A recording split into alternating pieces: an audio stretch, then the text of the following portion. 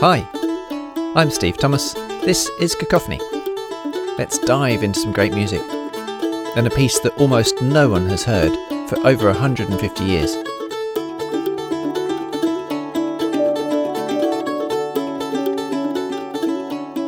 In this episode, we're listening to another mid-romantic, mid-19th century symphony from the corner of the world that brought us Beethoven, Schubert, Brahms, Dvorak, Felix Mendelssohn and Robert Schumann.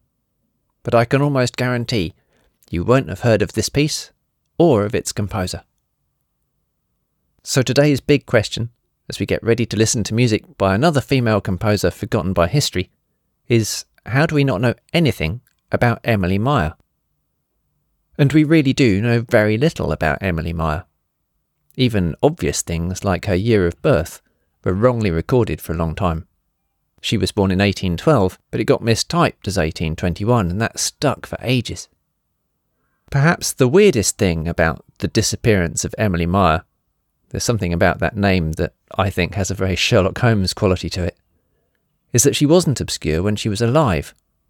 Not tucked away in a hidden corner of Germany doing her own thing. She was in Berlin, and quite prominent, even becoming one of the co-directors of the Berlin Opera Academy. I think that perhaps it was the very things that enabled her to have a successful career that have led to Meyer subsequently falling from view. Regular listeners, and the shallowest followers of history, will know that music wasn't generally an acceptable career path for women in the 19th century. Career wasn't an acceptable career path.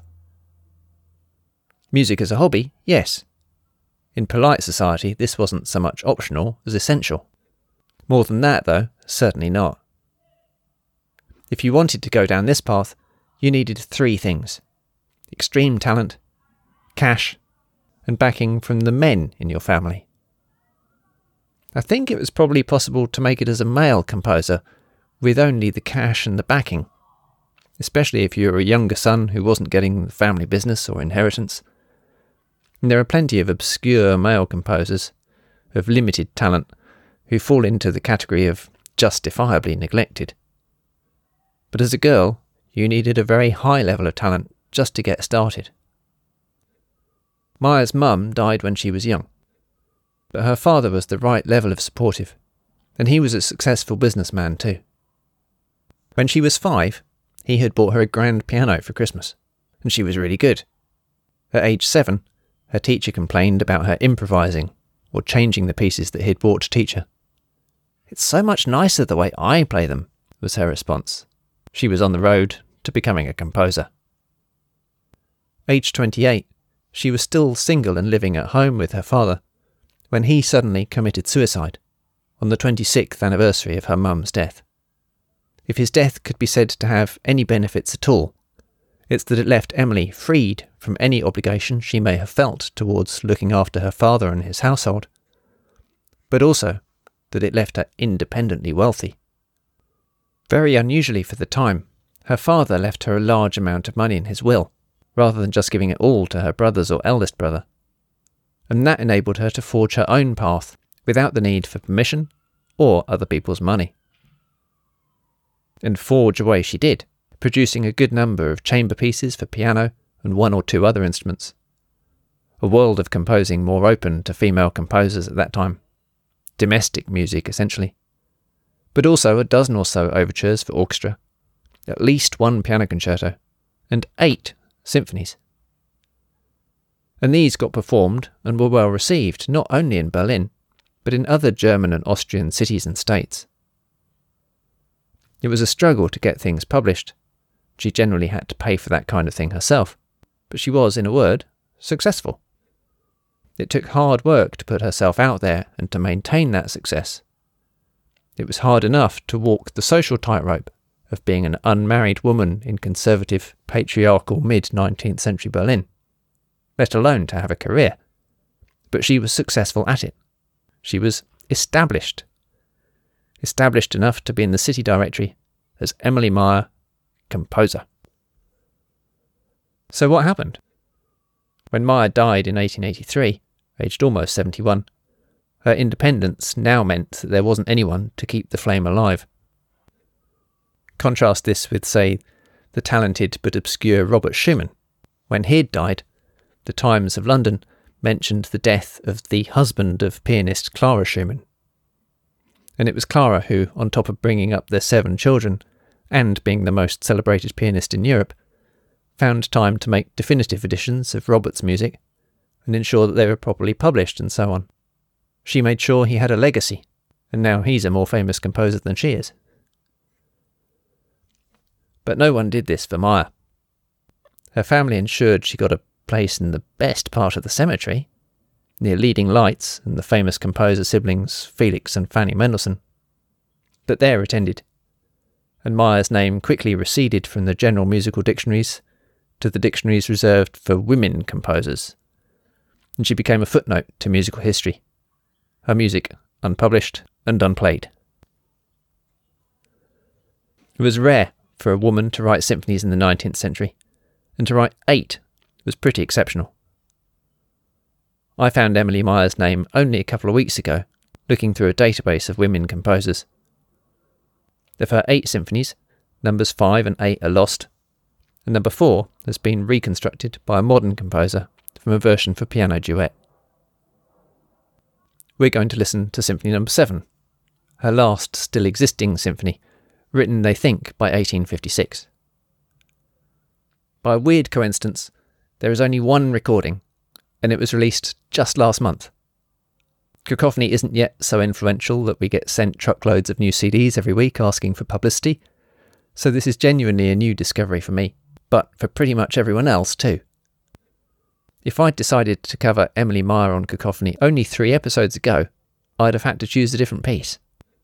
It now feels like the world of undiscovered female composers moves very fast. We're on the cutting edge of new discoveries. Berlin was a pretty small big city, and quite a conservative one when Emily Maya moved there. And her music reflects that taste. It's quintessential mid-European, early to mid-19th century stuff. And yet there's more to her music than that, or it wouldn't be on Cacophony, because she's always doing interesting things and taking unusual turns. To my ears, in the 7th Symphony, she moves up another level from the earlier symphonies. Each of those had begun with a slow introduction to the opening fast movement, something which is very common. But in the 7th, she does away with that, giving us an allegro agitato, and it launches with an energy and impatience to get on with things. As for unusual turns, take this moment from a few minutes into the symphony. I was sitting there wondering at how comfortable I was feeling at this new-to-me music, how totally right everything felt, when this clarinet moment, followed by other instruments, upset all that.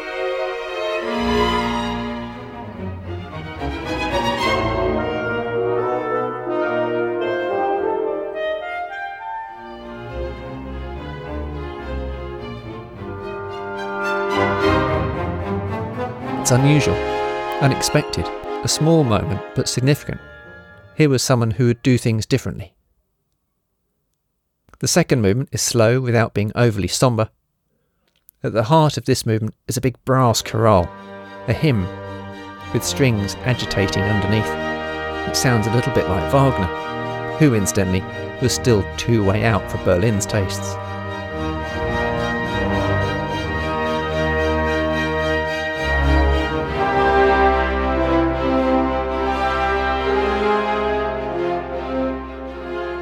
The contrast between these big, grandiose moments and the solo song-like lines that follow is pretty dramatic. And by the ending, with the timpani beats that seem loaded with meaning, she has me in the palm of her hand, holding my breath. The third movement starts fast and furious and takes the same material as the opening of the whole piece, looking at it from a different angle. These fast dance movements usually involve quite a lot of repetition, but Maya seems to develop the music throughout in a way you're never quite certain if it's straight repetition or new. This might just be because this music is still so new to me too. Towards the end, there's almost a direct quote from Beethoven's Fourth Symphony. Here's Beethoven.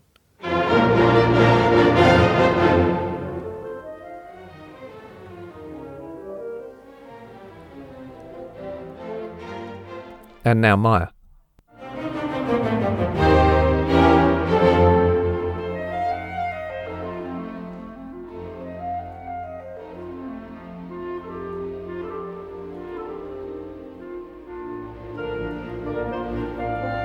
I understand that even Beethoven was still considered controversially out there in 1860s Berlin.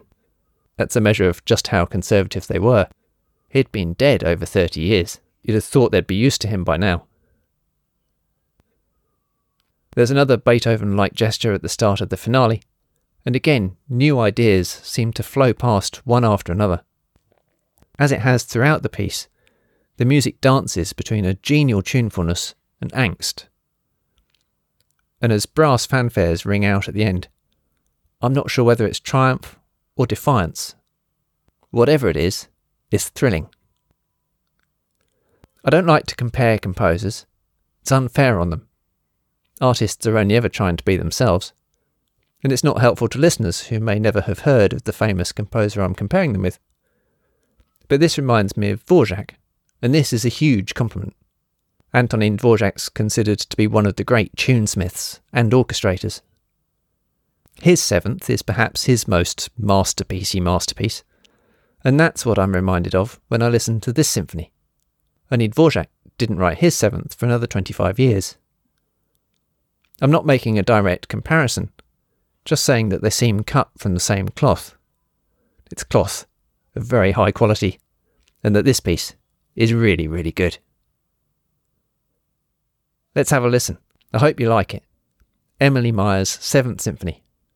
Both old and forgotten, and brand spanking new at the same time. Click on the show notes to have a listen, and then tell me what you think.